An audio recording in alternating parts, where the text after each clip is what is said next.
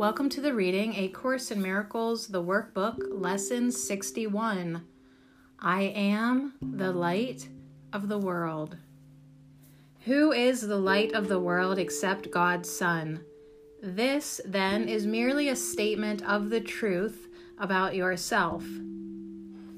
It is the opposite of a statement of pride, of arrogance, or of self-deception.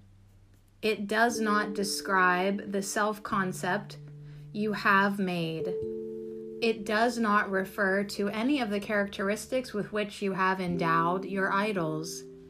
It refers to you as you were created by God.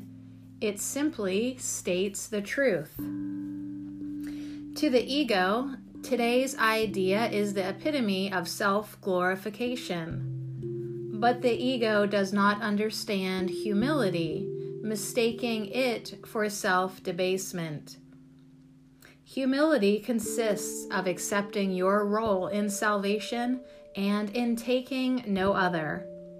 It is not humility to insist you cannot be the light of the world if that is the function God assigned to you.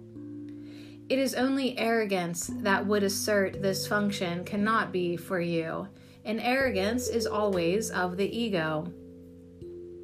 True humility requires that you accept today's idea because it is God's voice which tells you it is true. This is a beginning step in accepting your real function on earth.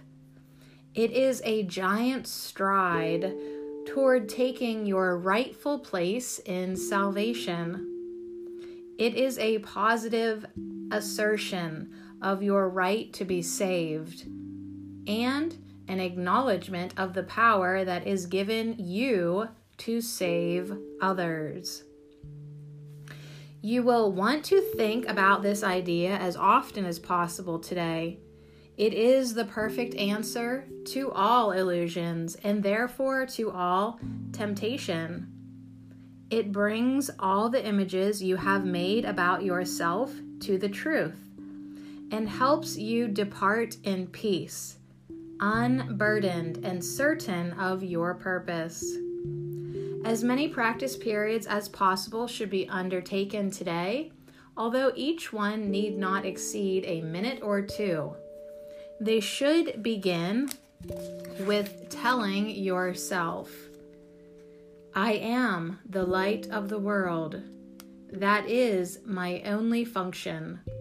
That is why I am here.